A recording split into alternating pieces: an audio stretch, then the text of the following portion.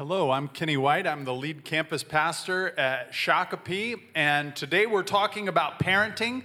So to keep me honest, we ask that Lou, my oldest son, would join us. And if you see him rolling his eyes or anything, then you'll know that there's a story there. But Lou is my oldest son. He's 24 and has a sense of God's call in his life and is discerning what that means exactly. But I'll go ahead and let you introduce yourself, Lou. Yeah, so my name's Lou, and 24. I've gotten to preach a couple times at a couple different churches. And this last week, my dad asked me, hey, let's see if we can do something together and just kind of bounce off each other and see what God will have in store for us. I've been married 2 years to my wife, Lily. Say hi, Lily. I like to embarrass her when I can.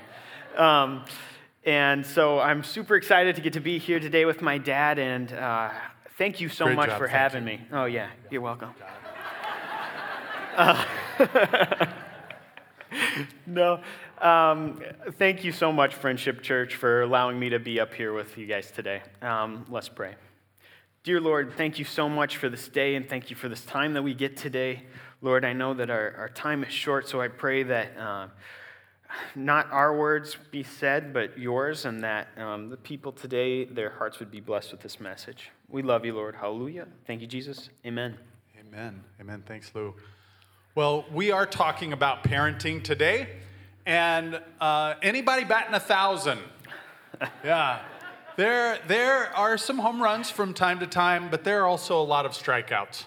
And our hope today is to be able to have a real conversation, to look at the Word of God and see what God's plan is, not just for marriage, as Pastor Joel shared last week, but also the haven of family.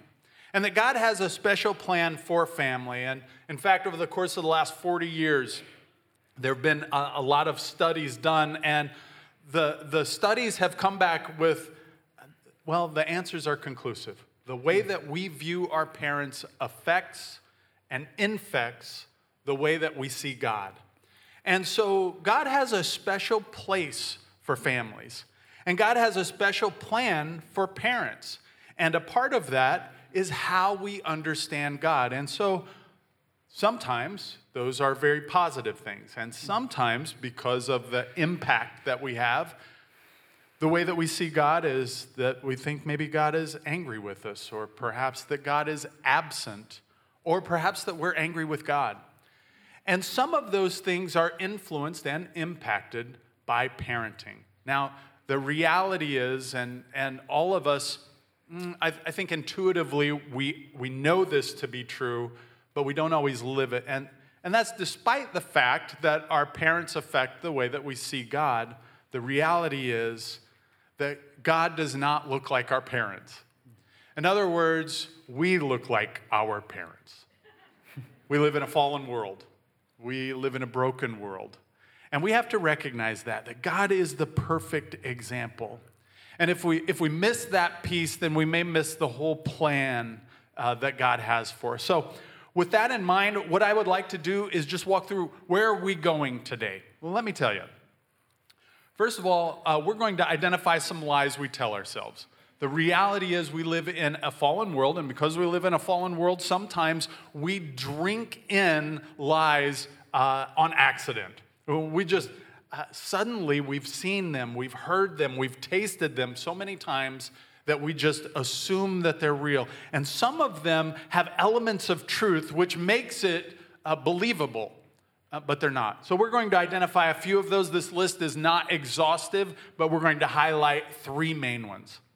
And then we're also going to talk about some truths that we live in. So what does the Word of God say about parenting and the reality of where we actually do live? And then we're going to try to make something that has been very abstract more concrete. And that's the gospel in our homes. What does the gospel in our homes look like?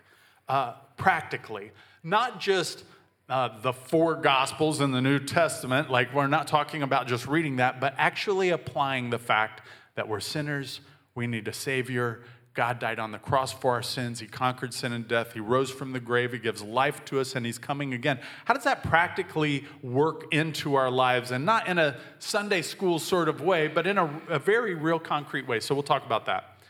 And then finally, there is this reality that we can get off course. We can't think of parenting as driving down a road, but rather more like being in a boat on an ocean. And as we're trying to navigate these waters and get to a specific destination, we recognize that the winds and waves pull us in different directions, and sometimes we have to do on-the-spot course corrections. And so we'll talk about how to more closely follow the Lord in our homes. With that in mind, Lou, I'm going to have you just kind of jump right in, and let's talk about this first point together. Yeah, absolutely. One of the things about being a pastor's kid is we got to go to church a lot. Not just on Sundays, not just on Sunday mornings, but Sunday evenings, and Monday evenings, and Wednesday nights, and Friday nights. And we got to be there a lot. Most oftentimes, it was not by choice. It wasn't what we necessarily wanted to do with our Mondays and our Sunday mornings. And I think if I would have had the choice growing up, I probably would have been raised more by Cartoon Network and Captain Crunch. But the cool thing about being told to go to church is I got to see lives change. I got to see some miraculous things happen to a lot of people.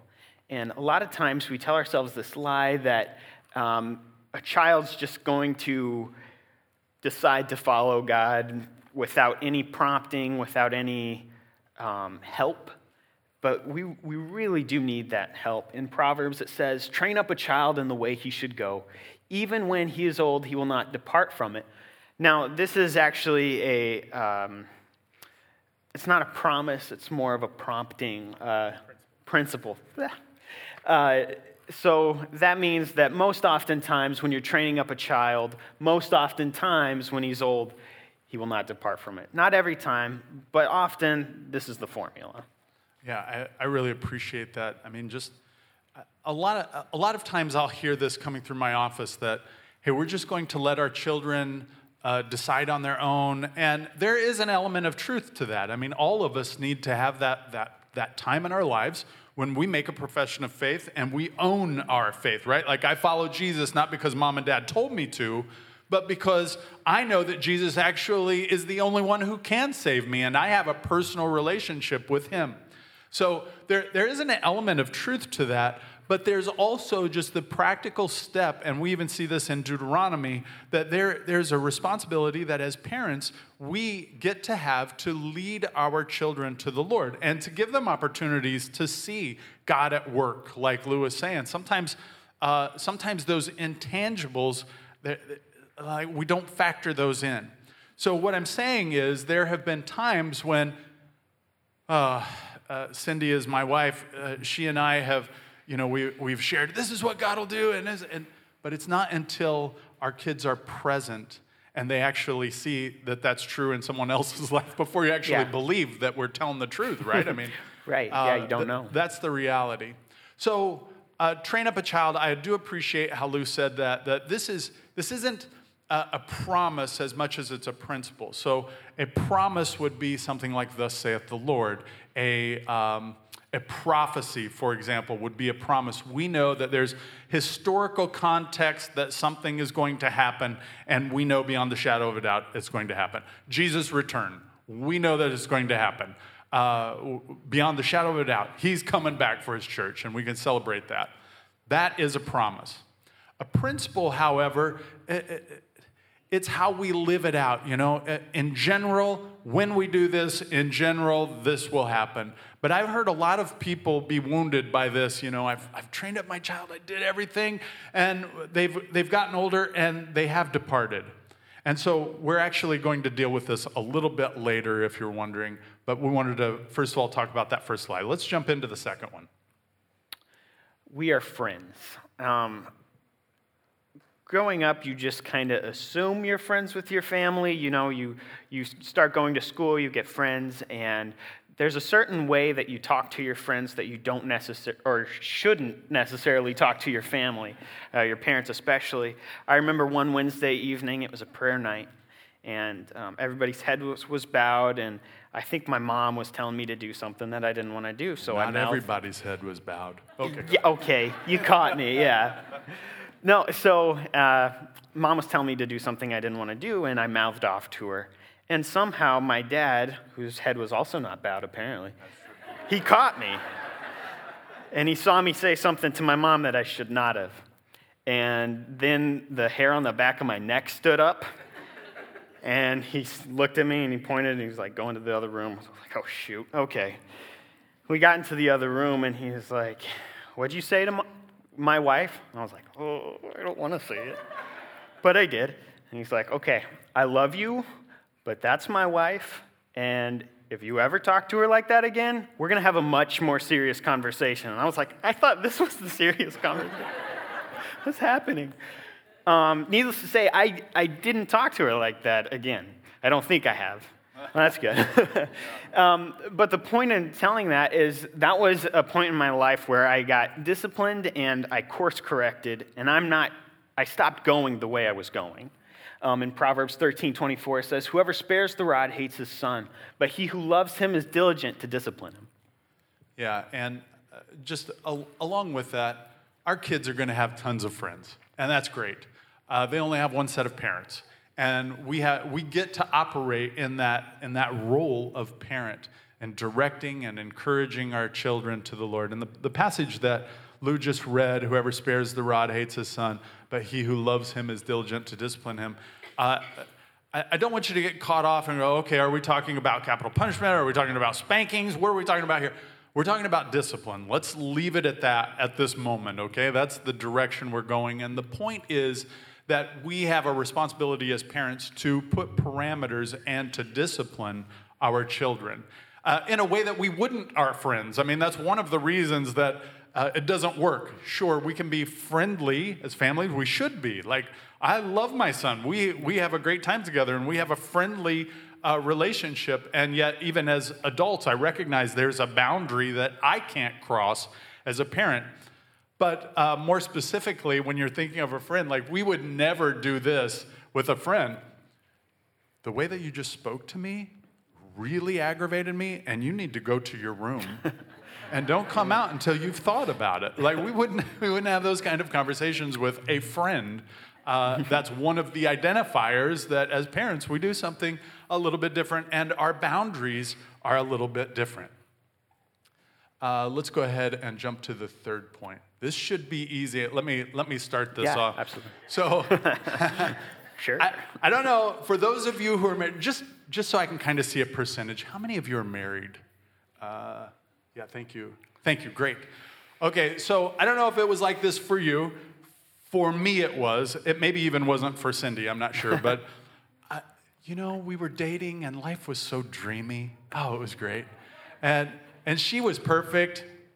I was perfect. And we knew that, one day we're going to get married, and everything is just going to work out perfectly, I'm sure of it. And we got married, and things worked out really well, and the first week we remained perfect.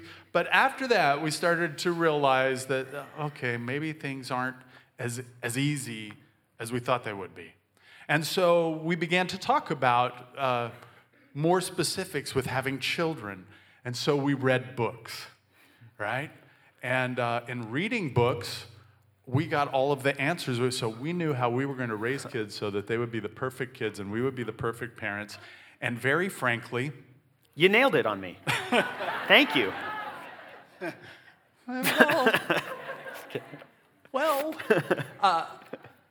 No, sorry, I got off at like, how many stories do I want to tell? With Lou, we read the books and they said, A plus B equals C. Okay, A plus B equals C.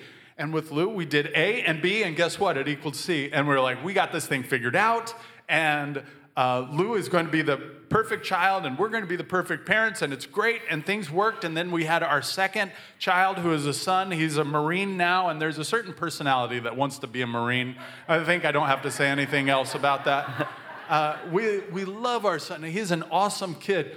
But when we did A plus B with him, it never, ever, ever equaled C. It's not going to be easy. And they may share DNA, but that doesn't mean they're going to be the same in every way. And this is an example of that. And kind of the direction that we wanted to take this is recognizing it's not going to be easy because we live in a fallen world. And it's not just the parents have fallen, but also the children are fallen. And it's not just that the children, it's that the parents individually and corporately. Take it away, Lou. So this verse, folly is bound up in the heart of a child, but the rod of discipline drives it far from him. I remember a time when we were in middle school, me and my brother, and we really wanted to go snowboarding that Sunday, and Dad was preaching, and I think we were sick. And so me and my brother was like, let's go snowboarding. So, okay. Yeah, so we got on our boots, and it snowed pretty hard that morning, and we got out on the slope, and we were ready, and we were having a lot of fun. And then our neighbor, Miss Betsy, came over, and she looks up at us, and goes, what the heck are you guys doing on the roof? In my head, snowboarding off the roof was a fine, not foolish thing to do. Turns out I could have gotten really hurt, but that's our default setting, is to be so careless. Folly is bound up in the heart of a child, and we all have those kind of stories, although I've found out several of them this week that I wasn't aware of. Or maybe I forgot on purpose. Yeah, I'm not sure. Blocked it out. Yeah, that's right. I was still going through PTSD, you know. Anyways, but it's not just folly on the child's side. There's also this reality that we live in, that all have sinned and fall short of the glory of God, and also the wages of sin is death. Meaning this, that it's not just children that struggle with folly and sin, but also parents. And so the system may be perfect, but we are imperfect. And so it's not going to be easy. And so if we are romanticizing parenting in that way, we're going to be very disappointed. The good news is that actually reminds us why we need a Savior. And it turns out that none of us are Him. Let's continue on. Here are some truths that we live in. Parenting is a spiritual matter. And for some of you, you may immediately mentally go to this place, and we're going to identify that. And that's an us versus them mentality. So it may be, the kids are against us, honey. It's just me and you, and we got to weather the storm. Okay, so that's one idea, right? It's a mentality that some families have.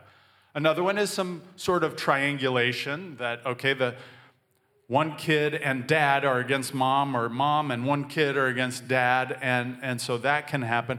But the reality is, this is more a spiritual matter than it is any other thing. Lou, go ahead and grab that. Yeah, I think a lot of times, especially in a child's heart, we get this frustration with our parents where it's like, they're just mean to us for no reason, or they're just overbearing, they're just this or that, and we don't realize what's going on in their lives and in their hearts. And there's this spiritual battle that's taking place every single day, whether we realize it or not. It's there. And not only in the parent's heart, but in the child's heart as well. You wake up frustrated and angry for no reason, and you never know what's going on in the heavenly realms. And there's been so many times where I've woken up frustrated and angry, and then finding out later that my dad's been praying for me that night, and then the rest of the day goes better. Stuff like that. I don't know if you wanted to talk a little more about that. Yeah, I mean, again, because it's a spiritual matter, we do not wrestle against flesh and blood, but against the rulers, against the authorities, against the cosmic powers over this present darkness, against the spiritual forces of evil in the heavenly places. And that certainly is true even in parenting. And for many of you, you'll relate to this, those middle of the night prayer times where you wake up and one of the kids are on your heart, and you have to pray for them right then. Later you find out, okay, there was a nightmare that they were working through, or in some cases, a very physical and real situation that God somehow supernaturally worked through, and a part of that was in the prayer time that you spent. Now, I will also say this. You don't have to wait to be woken up in the middle of the night by the Spirit of God to pray for kids. So I encourage that as a regular practice that we're praying for our kids. But it is a spiritual matter and something that, again, we can't overlook that. It's not us versus them. It's a spiritual issue. And then secondly, Luke, go ahead and grab it. God is the best parent. I think we expect a lot of the times for our parents to be perfect and without sin. That's not our parents. That's God. And that's who we need to be focused on and understanding and leaning into is how God our Father treats us and what he wants for us and these principles that he has written out for us that we can find so easily. It's so important to reframe our brain that God is the best parent and God is the parent that I'm trying to please. And it's not going to work, but he's already died for us, and he's perfect. Yeah. Amen. And I think along with that, and my prayer is that this brings a little bit of hope for us. That even though God is the perfect parent, Adam, his first son, is imperfect. Adam chooses rebellion. And in choosing rebellion, though Adam walked with God, he talked with God, they were physically in the same, he audibly could hear God's voice. Despite all of that being true, Adam chose rebellion, even having the perfect dad. And the reality is that sometimes our children choose rebellion over obedience. And that it's a tough place to live, but it's a reality. Despite that, God is perfect. And instead of us projecting our perspective of our parents onto God, we have to look past that to say, okay, God is perfect. And one of the things that he has for us in this place is for us to line up with him. And the reality is we need him, whether we're talking from a parental perspective or a child's perspective. And then we have Jesus. And as Jesus enters the world, this human plane, he submits to the will of the Father, recognizing that God's words are words of life. His Father's words are words of life. Nobody cares for Jesus more than his Father. And he lives a life in submission to his Father, but also to his parents. And we see that in a variety of places, even in the way that he respects Mary in the first miracle. And even though he says, my time has not yet come, the request of his mother trumps that. And in that moment, and I recognize that that's it's a more full discussion we could have with that, but I recognize in that moment that Jesus is still being obedient to his earthly mother and caring for what she's requested in submission. With that in mind, there are no guarantees. I wish there were. I wish that A plus B always equaled C, just like the books say. I wish that were the case. But the reality is they don't. And I'll tell you that even preparing, so I preached the same message last week in Shakopee, and preparing that message was very difficult. And one of the reasons it was difficult is because there was a little bit of conflict with myself and one of the kids. No, I'm just kidding. It's not. It wasn't. Oh, you did. I was like, hey. No, it was. But walking through that together and recognize the spiritual nature of it and praying together was very helpful in stepping back, organizing some thoughts, and being able to preach without feeling like a hypocrite about it. The point is, there are no guarantees, and there are seasons in life where this stuff is hard. And sometimes we get up to bat and we swing and we miss. And sometimes our kids swing and miss. And there are no guarantees. Train up a child in the way that they'll go, and when they grow old, they won't depart, is a principle that we grab a hold of. But I'll tell you that I've had more than one person be in my office crying at the fact that one of their children has gone wayward and doesn't seem to be coming back in their old age. And then they're beating themselves up going, I trained them. I told them, I brought them to church, I spoke life into them. They were in our small group. They were a part of our church softball team. They did, and all these things and all this stuff. I'll just tell you that it's so easy as a parent to embrace shame and to own things that really are beyond us to own. What can we do? What God calls us to do, recognizing that there are no guarantees at the end. Let's continue on. So the gospel in our homes, this is one of our hopes as we're talking about this, is that we can make something a little bit more concrete that's pretty abstract. How do you get the gospel in our homes beyond the first 4 books of so I'm not talking about Matthew, Mark, Luke, and John. I'm not talking about the gospels. I'm talking about the gospel. We're sinners. We need a Savior. Jesus died on the cross for our sins. He conquered sin and death. He rose from the grave. He gives life to anybody who would call on him. And he's coming again. I'm talking about that gospel that's outlined in 1 Corinthians. So how does that come in? Because I think especially in the evangelical church, we have this tendency to use the gospel for a moment of salvation and forget to use the gospel day by day by day by day, and especially in our homes. If we could look at the scriptures as one narrative where the gospel is weaving from Genesis through Revelation and pulling it all together, I think that it may open this up a little bit more. And here's where I'm going with that.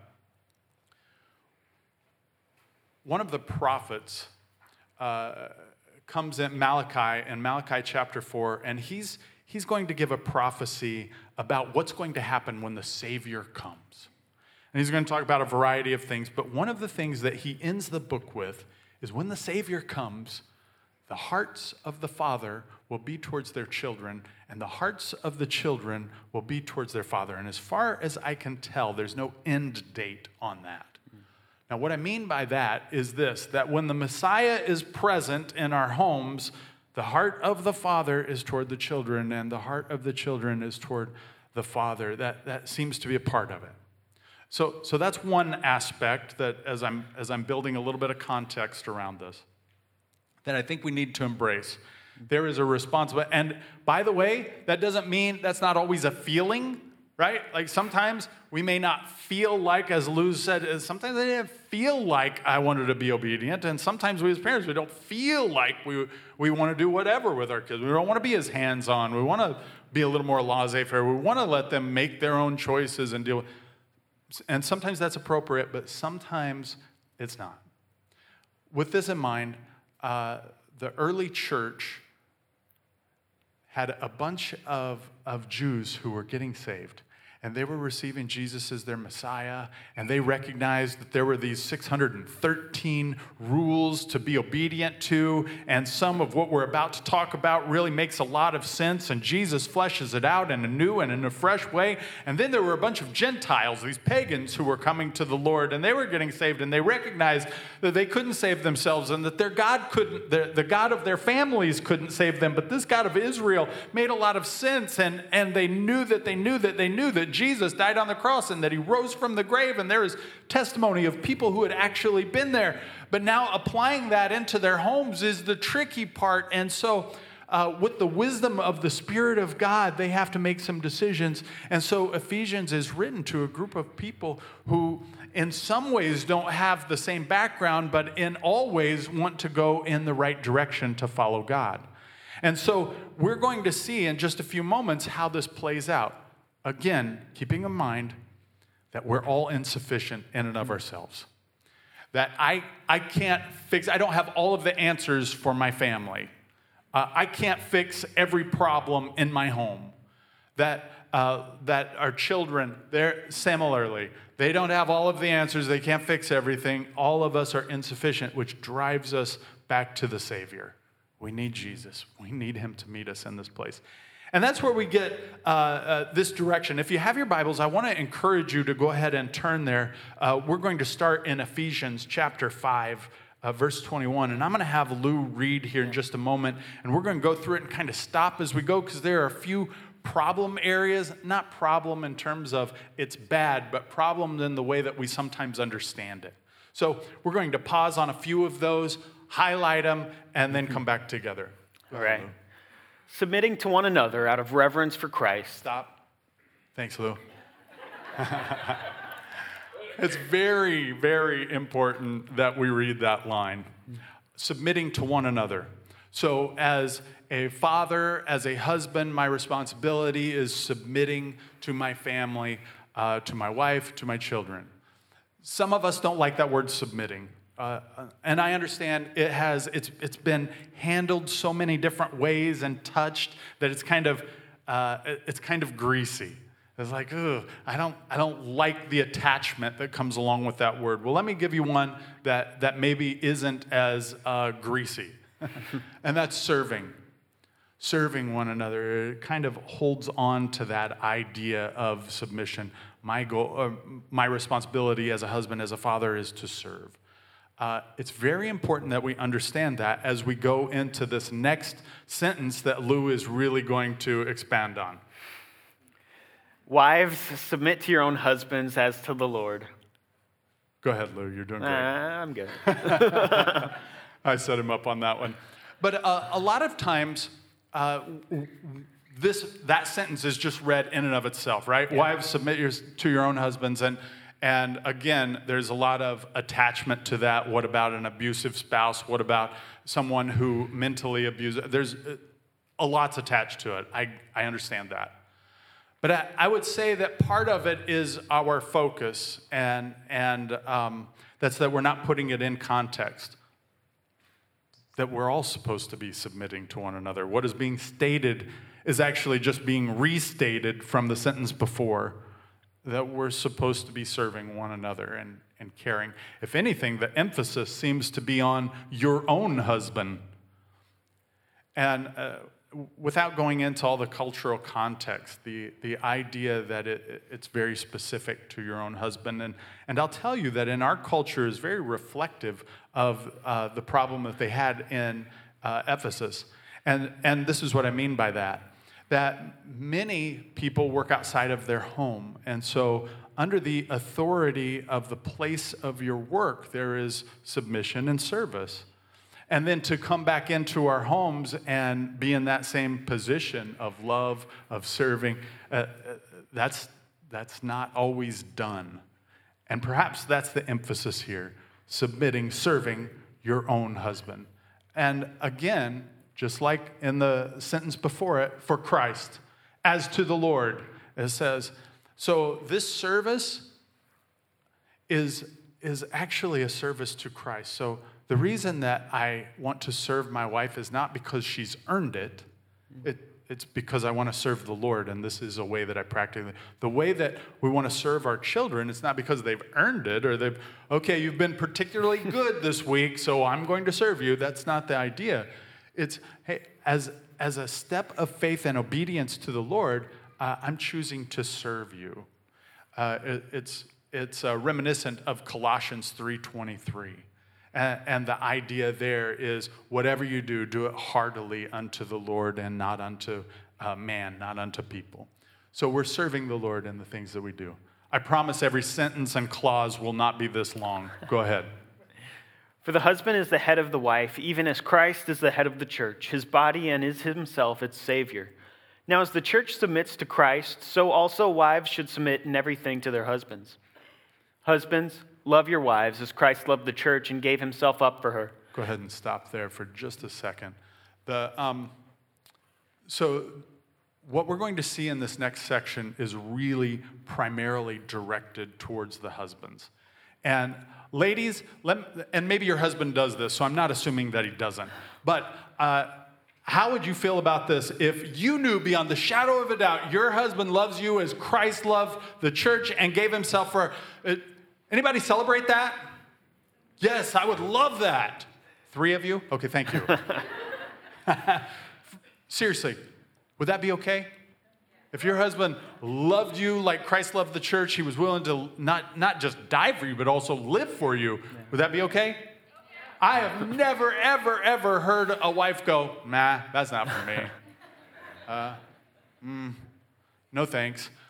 No, there is something about that. Yes, you love me that much. I am willing to serve with you. I am willing to, we're on the same page. What I have heard, though, is a few men who have said, you know what? I don't think I want to do that. I don't think I want to sacrifice like that because it doesn't seem like my sacrifice is even appreciated. Well, we'll get into that a little bit later when we're talking about respect, but the reality is that this is an imperative. In other words, it's a command. It's not dependent on some sort of transaction. You earned it, therefore I will love you that way. No, you've entered into this covenant relationship with your spouse. It's your responsibility to love that way, as Christ loved. Big statement. I recognize it's not easy. That's why we need the Spirit of God. It's a part of the way that we apply the gospel in our day-to-day situations, and especially when the other spouse doesn't earn it. Let's continue on. That he might sanctify her, having cleansed her by the washing of water with the word, so that he might present the church to himself in splendor, without spot or wrinkle or any such thing, that she might be holy and without blemish. Before we go to the next verse, I want you to consider this. When a husband and wife are living this out, look at the message that is for the children. They're seeing literally God at work, the Spirit of God at work in the family, in the home, and it's part of how they are ultimately going to see God. I see the way that Dad sacrificially loves my mom. Hey, that's kind of like how God loves us. I see how Mom loves Dad and respects him, just like we're supposed to respect Christ. This makes sense. The picture is there and is the model for our homes. In the same way, husbands should love their wives as their own bodies. He who loves his wife loves himself, for no one ever hated his own flesh, but nourishes it and cherishes it, just as Christ does the church, because we are members of his body. Therefore, a man shall leave his father and mother and hold fast to his wife, and the two shall become one flesh. This mystery is profound, and I am saying that it refers to Christ and the church. However, let each one of you love his wife as himself, and let the wife see that she respects her husband. There is a lot of ownership for men in this. That the reality is we're accountable to God for the direction of our families.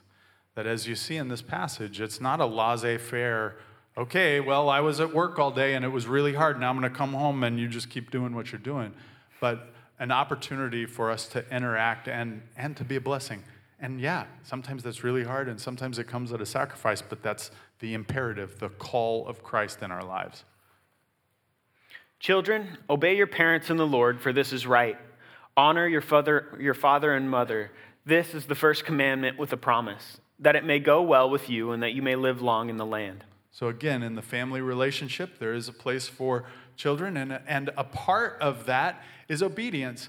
And as we said earlier, that there are some lies that we've adopted, but the reality is there is nobody who wants you to succeed more than your parents. There is also, sure, sometimes it's misguided. Absolutely, that happens from time to time. But nobody wants that success more than your parents, presumably, especially in Christ. And so the idea that we're being obedient to our parents, and again, I don't see an age limit on this, that this obedience is to the Lord and as a step of faith. Let's keep going. Fathers, do not provoke your children to anger, but bring them up in the discipline and the instruction of the Lord. So I think the Spirit of God knows the hearts of mankind so well. And one of the things that I recognize growing up in southern Indiana in an agricultural community, I think this is special. I saw this a lot. And very frankly, these things can be temptations for all of us, and that's to be harsh. Okay, as a point of discipline, this is what needs to happen, and we can come across very harsh and actually break spirits of our kids. And we have to be so careful of that. Just a practical step I want to encourage us. Cindy and I, we have a marriage counselor that we've seen. They're kind of marriage coaches. We love them. They're fantastic. And it's not because things were falling apart. It's just because, hey, there could be some blind spots that I have. And maybe someone could help speak to them. And as we went and met with our coaches, one of the things that they said is, we want to encourage a coffee time where you sit across from each other face to face, not the side-by-side stuff, not while you're working in one room and she's in the other and having kind of a half conversation, but face to face, eyes to eyes, and have a conversation. And these are some of the things that you can talk about. Hey, how am I doing at loving you? Do you feel like I'm loving you as Christ loved the church? And by the way, this is a safe time where you can say, no, I don't. And you've blown it, and here's why. And this is a safe time where she can say, how am I doing at respecting you? Do you feel respected? Do you feel cared for in this way? But this is also a time where you can have these kind of conversations. Hey, you were pretty hard on the kids. And I think we want to talk that out a little bit. I'm not saying that they didn't need discipline, nothing like that. I just want to make sure that we don't provoke our kids to anger. So let's have this conversation. And I'll just tell you, and I don't want to do this because this is being recorded, and I don't want to do this because I don't really want to be vulnerable like this, but I think it's important for us that there have been some times where Cindy's had to have that conversation with me to say, you came off a little too harsh. And I think it would be good for you to go back and have this conversation with one of our kids, because the way you intended it and the way that it was received, I think, are different. So would you do that? And we've done. And I'm telling you, I am so thankful for the Lord's provision in my life, and Cindy isn't the least of that. She is one of the greatest gifts I've ever had, and in that respect has been so helpful in our family dynamic. And I want to encourage that for you as well. Give each other permission to have those conversations. Kids, it's a little bit different to have that kind of conversation with your parent, but there are those places, and I would encourage you parents, if we can be a safe place to open up to have that conversation. Hey, Dad, you said that, and I'm coming to you humbly that kind of stung in a way that I can't get past that. Can we talk some more? I mean, a humble conversation, I think parents will receive those way better. Let's talk about this fourth one, and that's that navigation piece. How do we get back, right? Sometimes we get off course. The winds and waves have blown us a little bit, and we need to recalibrate. We need to change our trajectory. It happens all the time. I think in our own families, it can just be in a day. Things were great last night, and now this morning, I don't know what happened. The kids didn't get Captain Crunch. They didn't clean up after themselves, whatever it is. Things are a mess. We're agitated. Nobody rested well last night. And now we went from just a beautiful family experience last night to, why did I decide to do this? And questioning everything. And so calibration is a big piece of it. And I know, Lou, that this is one that's kind of close to your heart about how to go back to the very beginning. Yeah. In 2007, 2008, kids started getting Google on their phones. They can instantly access any information at any time. And I remember there was a girl in my class, and I think her parents took her door down because she had voice over whatever, and so she Googled, are my parents wrong to do this? Well, she found her answer. Yeah, sure. You can find any answer on the internet. You can find whatever you want to justify yourself. But if we go back to the Bible and see that the fear of the Lord is the beginning of wisdom, not Google, not TikTok, not friends, it's the fear of the Lord is the beginning of wisdom, and the knowledge of the Holy One is insight. And if you want to be wise, which I think most people do, that's where to start, this fear, this holy terror of understanding where you are at in comparison to God, which, if you don't know, isn't close. Right. No, that's a really good point, that we are going to stand in front of the one who can perfectly judge rightly, good and evil, right from wrong, to discern the intention of the hearts and the justifications that we sometimes give. God is going to be able to discern the difference. And to be able to go, okay, this is the God of the universe who spoke and worlds were created. humbly in front of him, I need him. I need that God. As opposed to, this is my buddy, this is my friend, oh God, we have this great relationship. Sometimes that flippancy is what takes us off course. And so the fear of the Lord is the beginning of that. Let's go ahead and go to the next piece. Maintain the fruit of the Spirit. So I'll go ahead and let you grab that. Yeah, knowing all 9 of them, I can't think of them off the top of my head. You got them? Okay. Yeah, I got. Oh, thanks for putting me on the spot. Yeah, you're welcome. Yeah, let's try it. All right. So love, joy, peace, patience, kindness, goodness, gentleness, faithfulness, and self-control. Nailed it. So yeah, and that's, by the way, it's fruit, not fruits, not plural. It's fruit. It's a cluster of 9, and this cluster of 9, I think we're constantly asking: is this true in my home? Do we see these things? Love, joy, peace, patience, kindness, goodness, gentleness, faithfulness, and self-control. Are they present? If they're not present, then it may be time to calibrate and go back to the fear of the Lord. But the fruit of the Spirit is a big piece of that.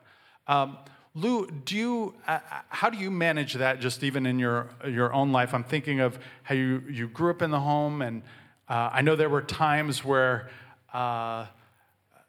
this isn't always easy to experience. Yeah, it's not the default for sure. There's so much in the church that you see that's hard to swallow sometimes. And being a kid and growing up in that atmosphere, you assume everything's supposed to be perfect. And when it's not, it's crushing. So where do you go to? You have to go back to the Word. You have to go back to the fruit of the Spirit and calibrate yourself, not based on what other Christians are doing, not based on what your parents are doing, but what God says. Yeah, that's really good. The final piece of this is forgiveness. Remember Jesus' prayer, and forgive us our trespasses as we forgive those who trespass against us. That there is a great need that we have for forgiveness and grace in our homes. Like we said, right from the very beginning, we're all going to mess up. Like none of us is going to, nobody bats 1,000 in this. There are going to be some big strikeouts in parenting and in growing up as children. And so the need for forgiveness is big. I recognize that as I say this, that some of you may be dealing with some wounds that came from parents that still are very, very fresh or very open. And so I want to share a couple of things that perhaps will help. One is forgiveness is not justifying a behavior or a situation. It's not saying that was okay.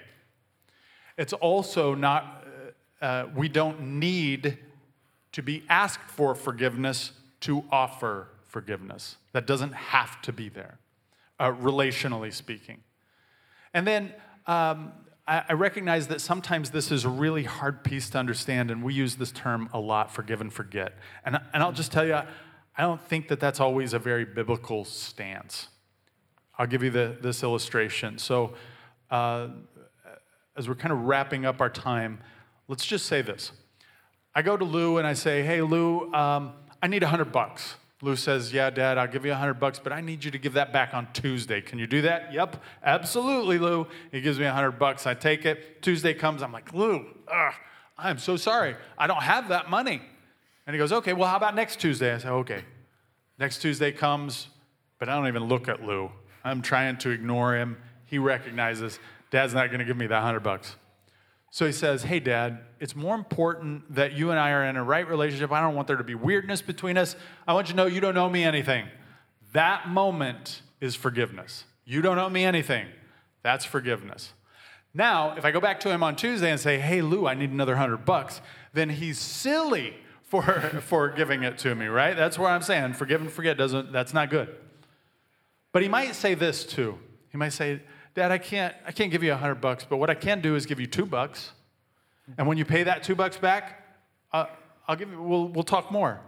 And that 2 becomes 5, and I pay that back, and then it's 10, and I pay that back, and then it's 20, and I pay that back, and it's 50, and I pay that back.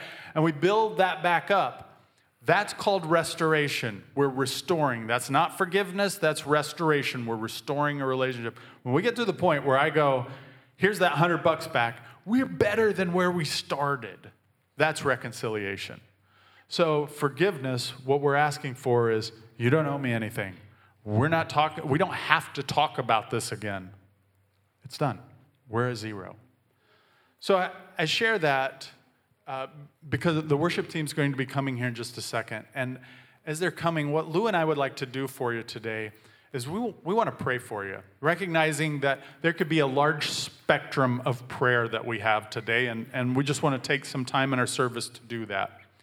So it may be that today you're saying, you know what, I have some hurts and some wounds, and I'm struggling. Like one day I can forgive, and the next day I bring it back up, and I'm angry about it, and I need to forgive. And my step of faith in this is forgiveness. That may be you, and we're going to ask you in just a moment to stand and allow us to pray for you. You might be in a different place, though, where you're saying, you know, I want to serve my family, and I want to be really good at it. And I want to take that next step of faith as a way of me serving the Lord. I want to serve my family. And so I'm just asking you for some prayer today. Okay, that may be a part of the spectrum, and we'll pray for you. It may also be that you're just saying, you know what? We as a family, we're on this mission together. We love the Lord. We're going in the same direction. And we just want God's strength and blessing in our life. If that's you, then we'll ask you to stand up in just a moment as well. As the music's playing, we want to give you just, again, a few moments to go, okay, do I need some prayer today? In the way that Kenny just described, do I need some prayer? And if so, then we'll ask you to stand up just right where you are. We're not pointing you out. It doesn't mean you're a bad person or anything like that. It just means you're like all of us, and we need strength. And so that's what, if you're in a place after just a quiet moment that you need that prayer, stand up and we'll pray for you. We'll give you a few moments right now to consider that.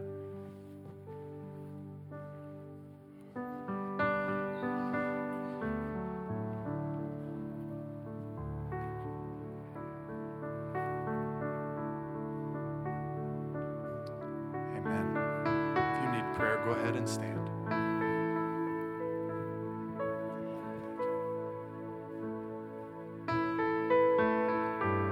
This is part of why we gather, right? For the sake of Christ. Because we need Jesus and we want to honor him in our daily lives.